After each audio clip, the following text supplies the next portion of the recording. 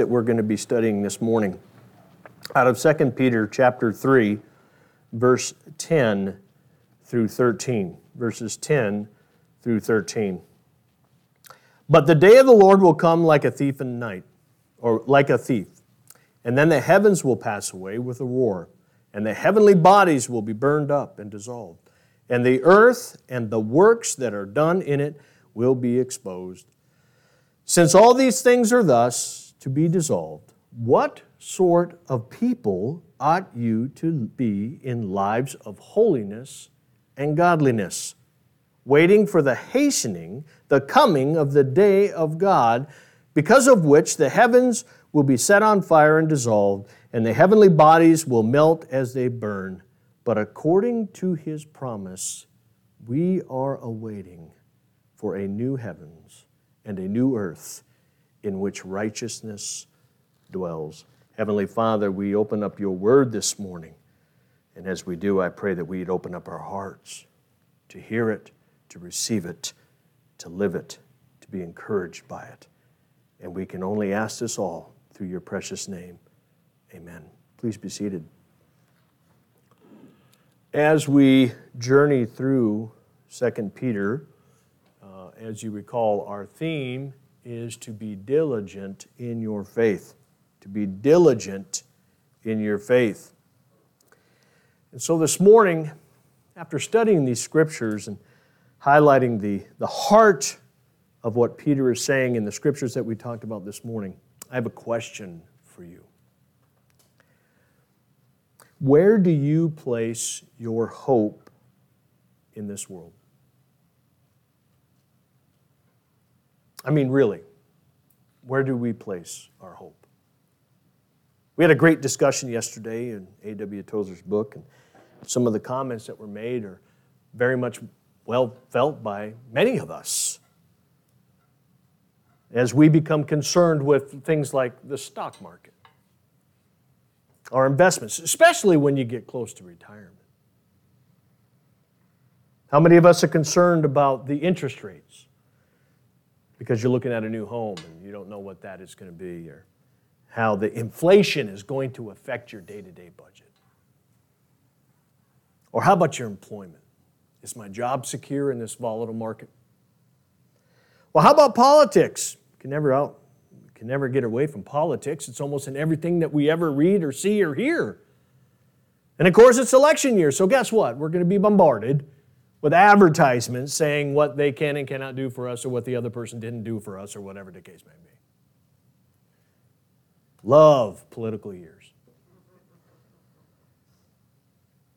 Well, how about the upcoming election, right? Oh, I sure hope so-and-so takes the House, or I sure hope so-and-so keeps the House. Oh, we're in trouble. Or how about the direction of our country? It's moving farther and farther and farther away from the various principles in which it was founded. You know, I'm having trouble with my words. I told Todd I haven't taken my medication yet. But you know, because we're in the world, these things can, at times, have an effect on us. Sometimes adversely. But should they? 2 weeks ago, we examined the text prior to this in the assurance that Jesus is coming.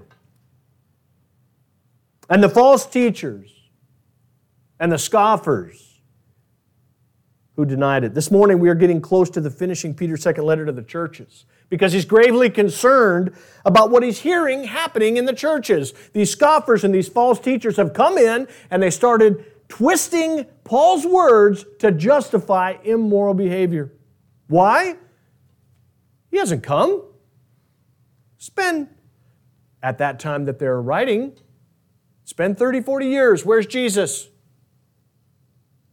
For us, it's been 2,000 years. Where's Jesus? And so they justified immoral behavior. They justified living in lives for materialism and gain. Some of them twisted it so much so that they were resurrected spiritually, so it doesn't matter what you do in the body. which is really a stretch in what Paul was saying in his letters. But when we examine the evidence, when we examine the Scriptures, when we examine the promises, when we examine the eyewitness accounts, when we examine the proof of God's Word that it's never been in error, it gives us hope that He is coming. Because it's a promise. And for those in Christ who have the Holy Spirit, that's affirmed. Even though at times we may get stressed out in this life, in the world. And now Peter challenges us as to what kind of life we're to live in this world. This world that's fading away. This world that is soon to be judged, as we will learn this morning. You see, this sermon is more of a sermon on examination of our heart than it is learning about things like eschatology or the study of end times.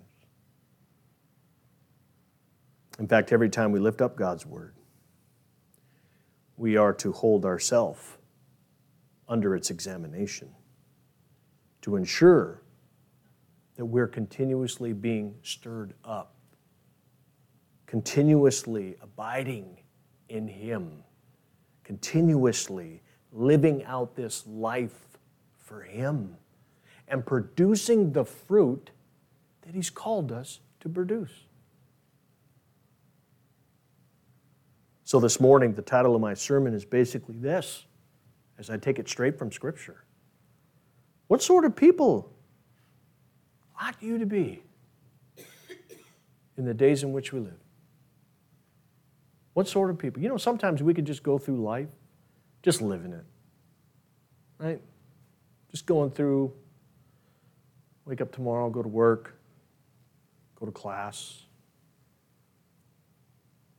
But do we think about how we're to live that life that day? We get distracted. Sometimes we get caught up in routine. We talked about that last week, 2 weeks ago, because that's why we're to be stirred up.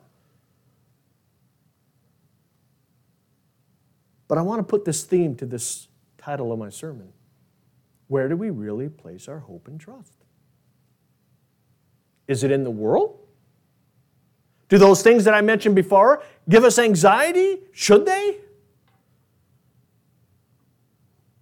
Or do we put our full trust and hope in Jesus Christ, His return, and our eternity with Him? So let's dive in. Let's see what Scripture tells us this morning. Verse 10. But the day of the Lord will come like a thief, and the heavens will pass away with a roar, and the heavenly bodies will be burned up and dissolved, and the earth and the works that are done on it will be exposed.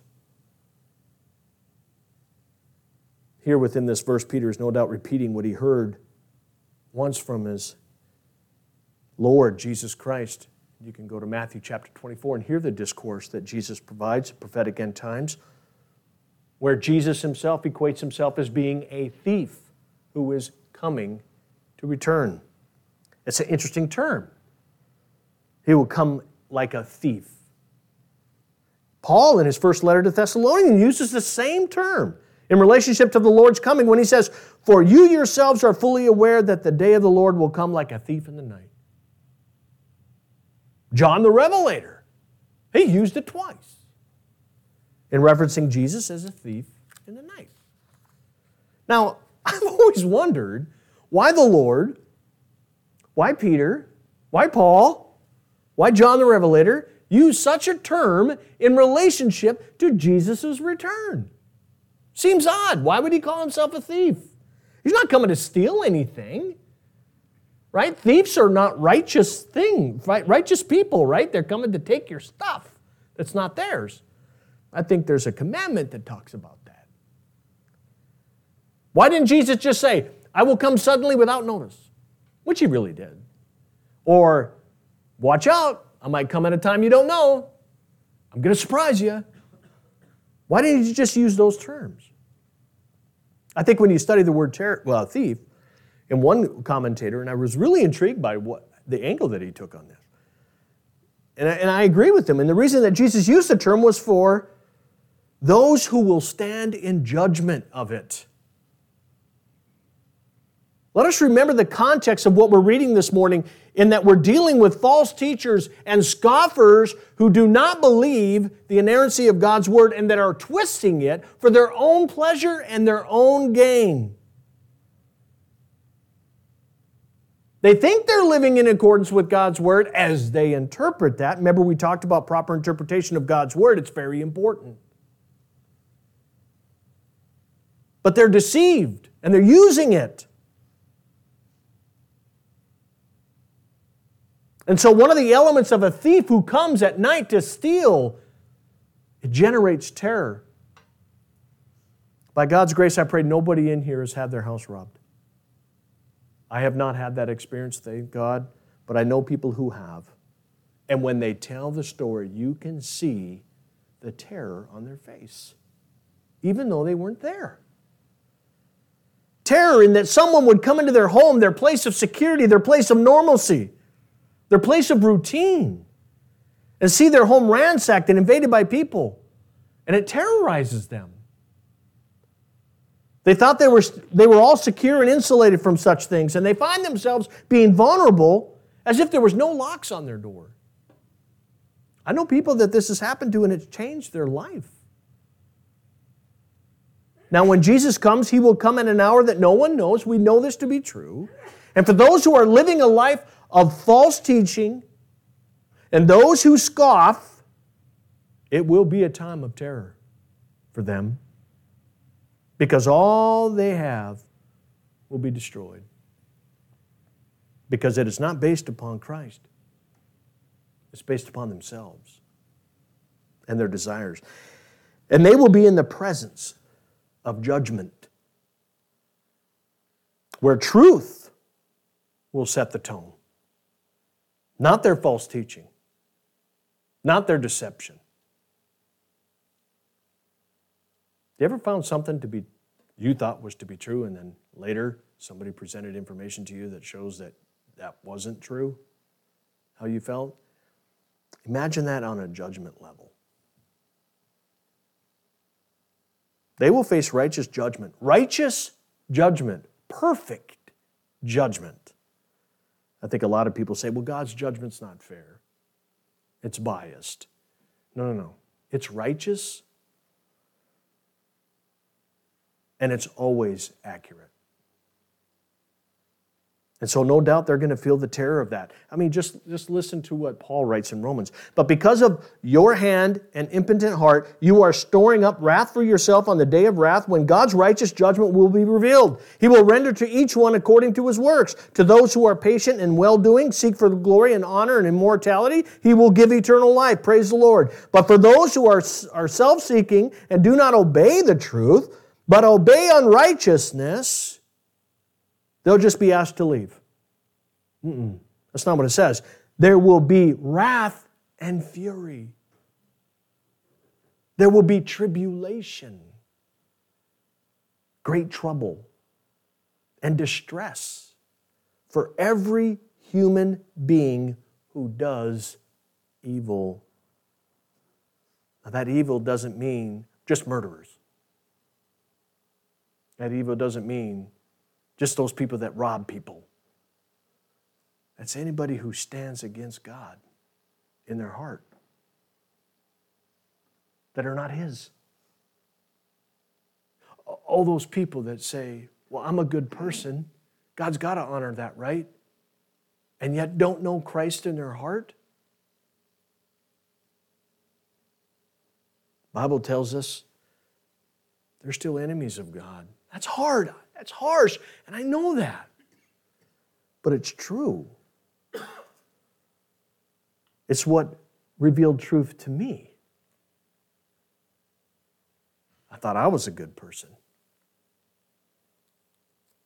I was an unrighteous person until Christ.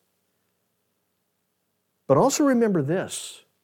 Not only will they be judged, the evil, the people apart from Christ, the people that did not surrender their lives to Christ, but we too will also be judged. For we must all appear before the judgment seat of Christ, so that each one may receive what is due for what he has done in the body, whether good or evil. That's the part we miss right there. Good or evil. And in evangelical circles, they always focus on the positive, and there's nothing wrong with that. We are going to receive rewards for the things that we do in Christ. They're going to be we talked about this in previous sermons as we walked through Peter. There'll be crowns and jewels. And we'll be given a crown, and we'll take that crown and we'll set it right at the feet of Jesus for all the things that we did in Christ. But it says also for the things that we didn't do well, the things that are evil. Now, the Bema seat is just that. In fact, it's basically akin to back in the Greek games, where the judge of that event would stand in an elevated position, and upon the completion of the game, he would hand out the medals for those that done well. But it's also a place where that which we didn't do in Christ will be judged. And this judgment, this Bema seat, is not a judgment of sin. That has been taken care of. That has been dealt with the shed blood of Jesus Christ. We are talking about what we do in Christ is that we will be judged, whether good or evil. And we need to remember this. If anyone's work is burned up, they will suffer loss. But they themselves will be saved, yet so as through fire. Like I said, I think sometimes we focus on the positive and we lose focus of the accountability that we have in Christ. You see, we're accountable to an accountable God for the things that we do. And everything that we do absent of Christ in this life will be burned up because it wasn't in Christ. And that's why we need to be aware of practicing your righteousness before other people in order to be seen by them.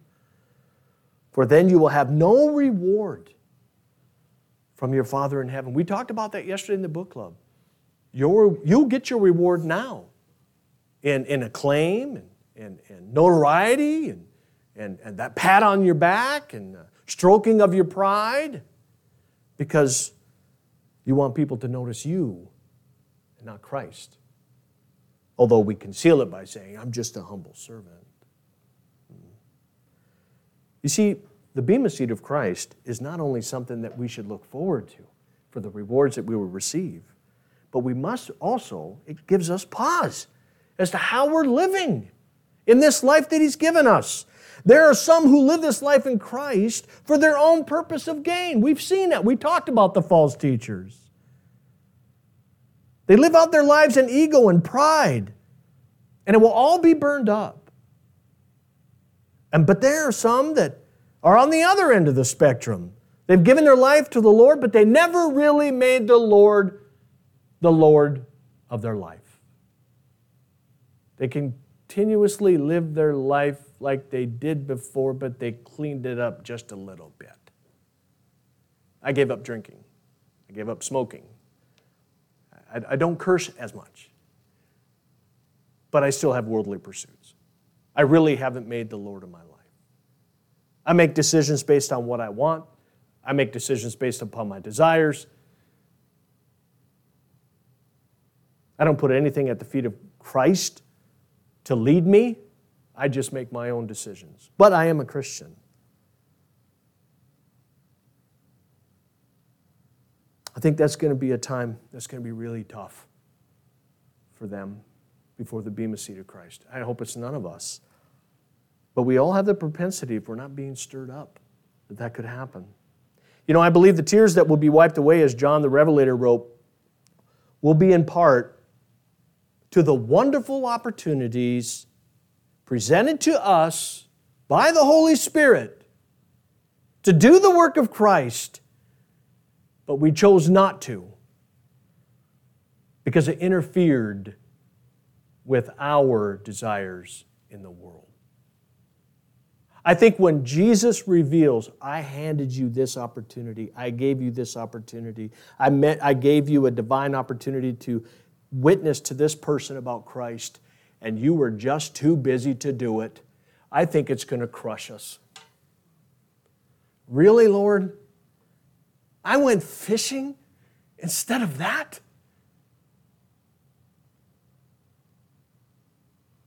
I wanted to get home and finish that project instead of taking the time to talk to that person? Or to be a part of that ministry?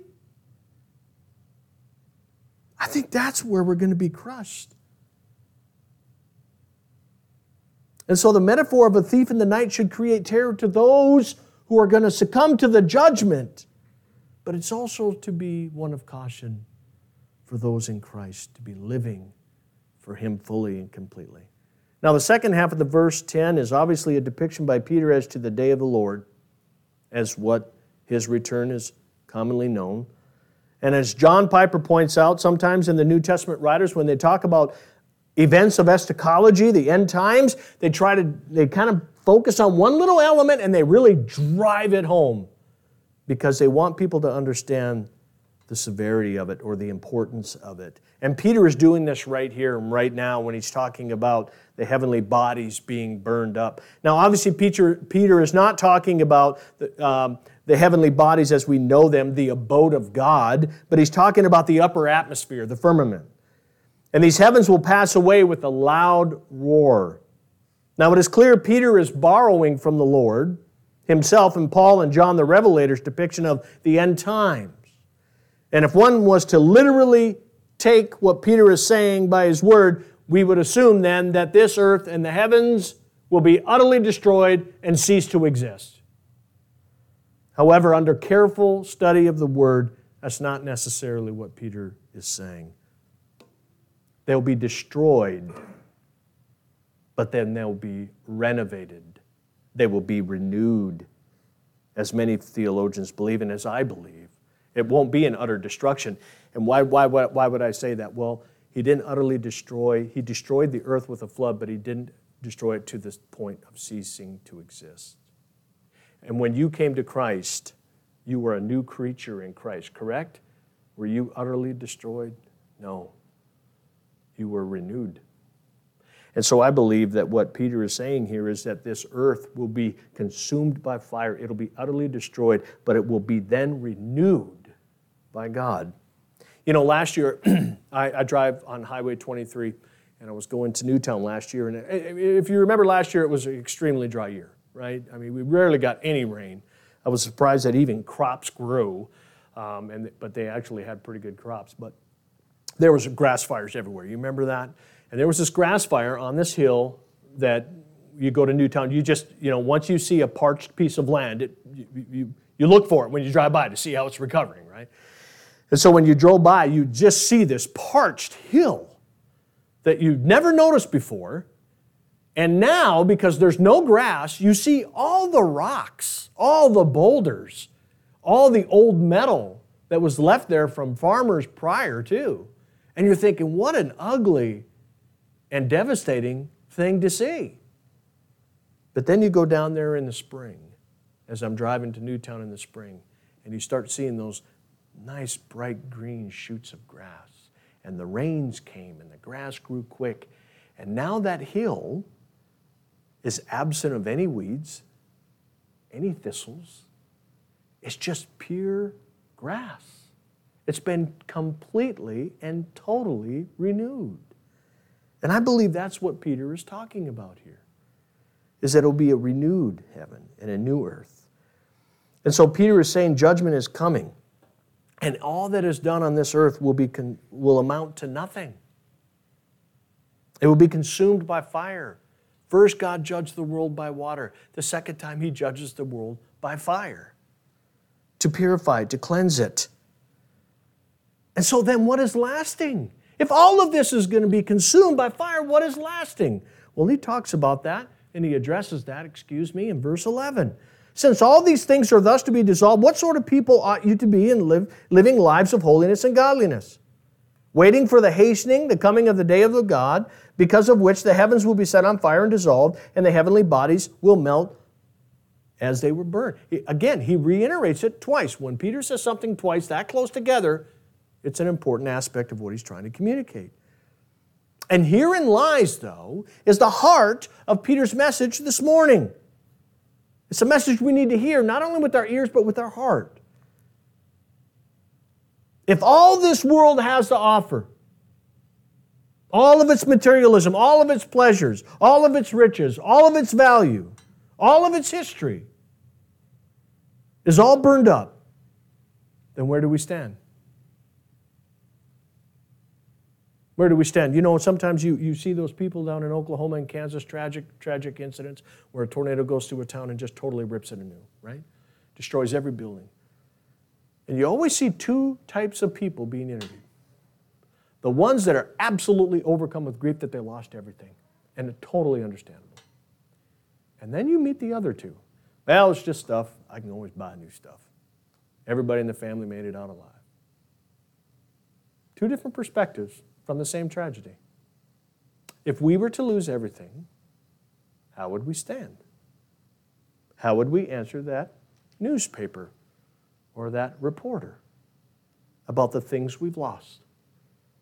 You know, mankind has always seemed to leave or wanting to leave or build some kind of legacy, don't they? We've seen ancient tombs decorated with the riches of those past. Josh Gates is one of my favorite shows, Expedition Unknown, and he goes into these tombs, and he goes in, and all those tombs, about 100 years after they were put in place with all the riches to help them in their afterlife, they were robbed about 100 years later, everything taken out. What did Jesus say about that? Don't store up for those things that will moth and thieves. Moss will destroy, rust will destroy, thieves will take. None of those riches can go to the afterlife. None of it. Pyramids were built several decades as a simple tomb for a king. Legacies written down by scribes and novelists for prosperity and history so that their name continues on. People donate large sums of money so their names can be put on buildings.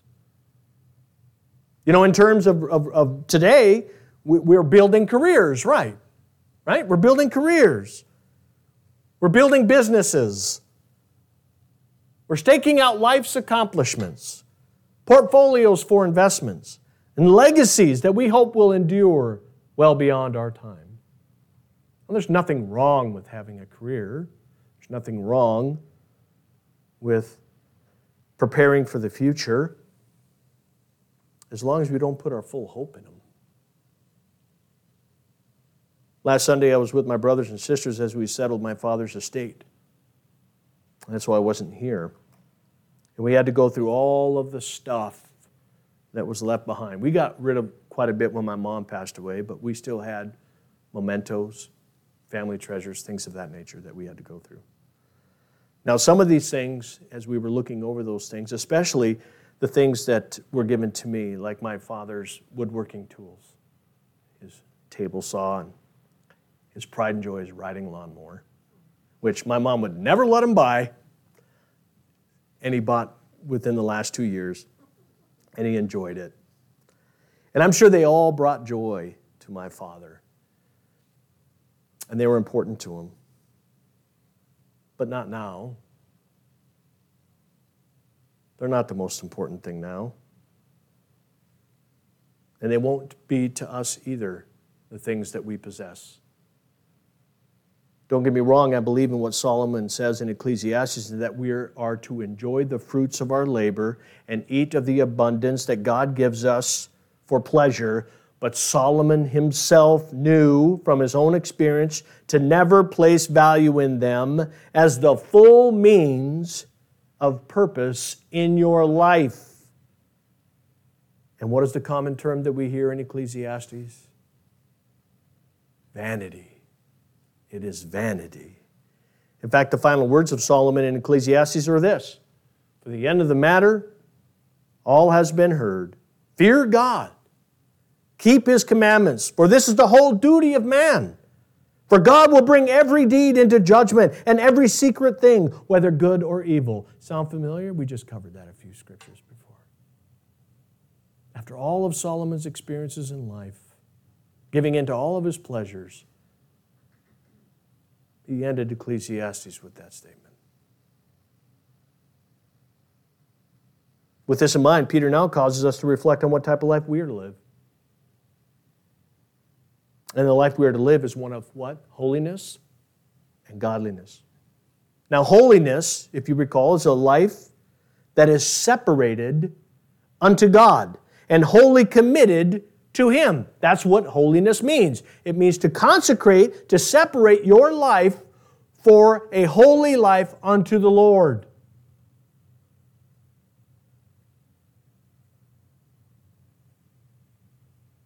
That which is holy before the eyes of the Lord is to be separated and used for His purpose.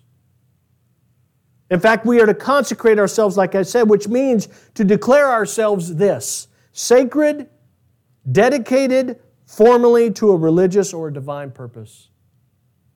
Every one of you has been given to Christ for a divine purpose. Not just to live out your life as you see fit, having the insurance of the fact that Christ is your Lord. No, you have been given a divine purpose. And that's why one of my favorite books that was written by Erwin McManus is Seizing Your Divine Moment. Because that's what God gives you. Divine moments. We have been chosen. We have been given everything we need for a life of holiness. We talked about that a couple of weeks ago. We have been called. We have been chosen. We have been given the Holy Spirit. We have been given gifts to minister on behalf to the church. We have been given purpose. And we have been given a mission. We have been given everything we need to live this life for Him. You know what's left? Is you. Committing your way unto the Lord. That's all that's left. He's done everything. He just wants you.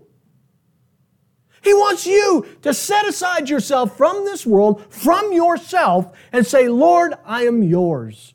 Use me.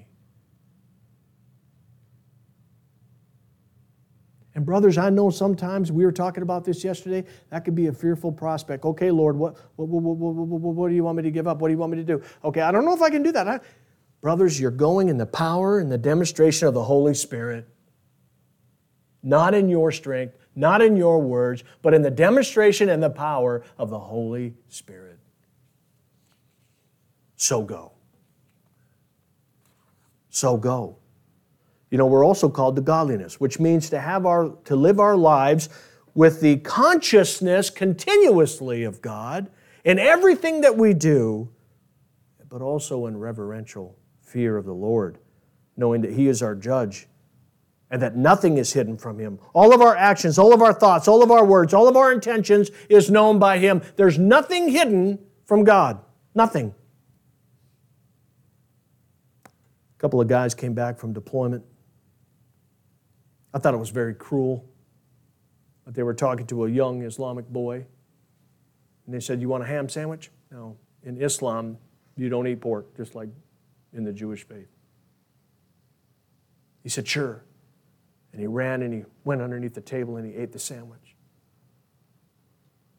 And when he came out and he said, why did you go underneath the table so you can eat your sandwich? He said, so that Allah would not see me. God sees everything. He knows every thought, every whisper that you have. Everything you've done in secret is known. There's nowhere He is not.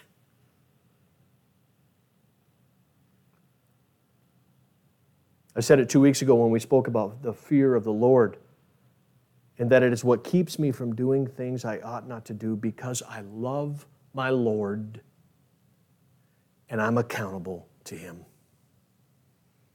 Now, some people in evangelical circles minimize the aspect of who our Father is in lieu of the softer, the gentle attributes. And He is all that. He is merciful. He is loving. He's forgiving. He is patient. But He's also a God of accountability. And we are accountable to Him. And it is the love that we have for Him and this accountability that keeps us in lives of holiness and godliness. You know, when I was a young man, I made a mistake in life. And I ended up in jail.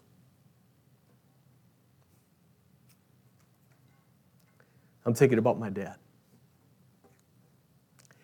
I had to call my dad to have him come and get me out of jail. And when he came and got me, along with my brother, he didn't say anything to me. As we drove home from Williston to Watford City, I knew I disappointed him. I knew he was not happy with me. And I knew at some point he was going to talk to me, and it was going to be truth, and it was going to be accurate, and it was going to hurt. And I needed to hear it. The thing that hurt me the most is that I embarrassed him.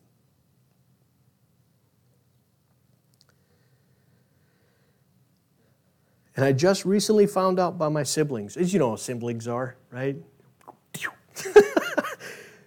They said unto me, what is that, a biblical quote? They said to me, I'm glad I can laugh now because I can get my mind off the emotional part, but they said unto me, thy Timothy. No, they said to me, they go, did you know that Dad didn't have the cash? I said, what? He didn't have the cash to bail you out. We told him to leave you in over the weekend. Maybe that'd teach you a lesson.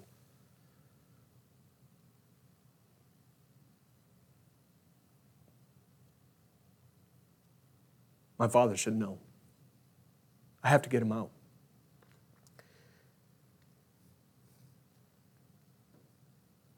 So we went to friends to ask for the money. My dad's a proud man. He was a man of integrity. He was a man of honor. And for him to go and ask friends for money to bail out his son, it broke my heart. But he did it. Now, I don't mean to tell a story to tug at the heart. I really practiced this so this wouldn't happen. But I want to make this point.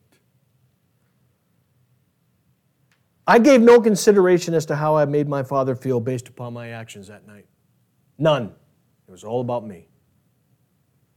It wasn't until I was truly saved and I began to understand what love really is, what agape love really is, and what reverent fear really is. You see, reverent fear is motivated by love. And love, listen to this, love purifies fear of judgment into reverence.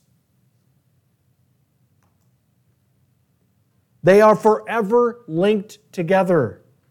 Our motivation to live a life of holiness and godliness is because of our love for the Father and our reverence for Him.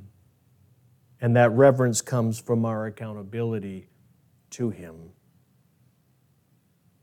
If we love our Father in heaven as we say we do, then our desires would never to do anything contrary to His desires. We would do nothing that would hurt Him.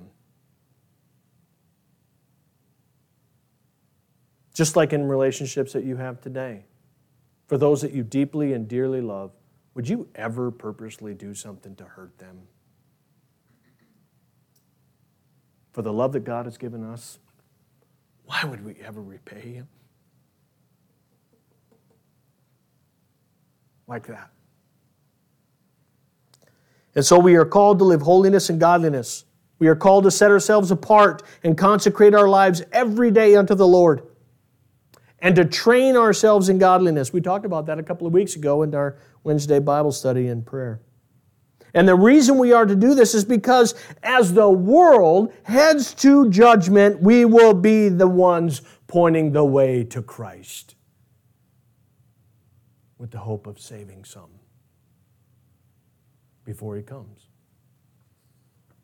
Brothers and sisters, this world is on a trajectory of judgment. All that is present will be destroyed by the fires of judgment. Regardless of how one interprets eschatology, in the end, they all end the same, and that is a judgment of the world by fire. So having examined these scriptures, with the question remaining that I asked at the beginning, what sort of people ought you to be in the world in which we live? Will we live our lives placing our hope and trust in the things of this world? Or will we live our lives set apart unto God in holiness and godliness as we wait for the precious day of the Lord. You see, because verse 13 says that we will have new heavens and a new earth where righteousness dwells. That's our hope. And it's a promise. It's coming. It's coming. Let's pray. Heavenly Father, we just come before you, thanking you for your word. Sometimes, Lord, it hits hard. But Father, I'm glad that it does. And I pray by way of your Holy Spirit that, Lord, that we would nurture what we heard today, fully examine what we heard today, and that we would walk in that godliness and that, Father, in that holiness that you've called us to do. Help us to examine our lives right now, Lord, for anything that stands in the way of this godliness and holiness that you've called us to. And so that we, Father, can confess it as sin, that we could tear down that idol, that we could destroy that which hinders our perfect relationship with you. And so, Father, I thank you for your word. I thank you for your time this morning. And I pray your blessing to be upon each and every one of us who has heard it. In Jesus' name, amen. Please stand with us.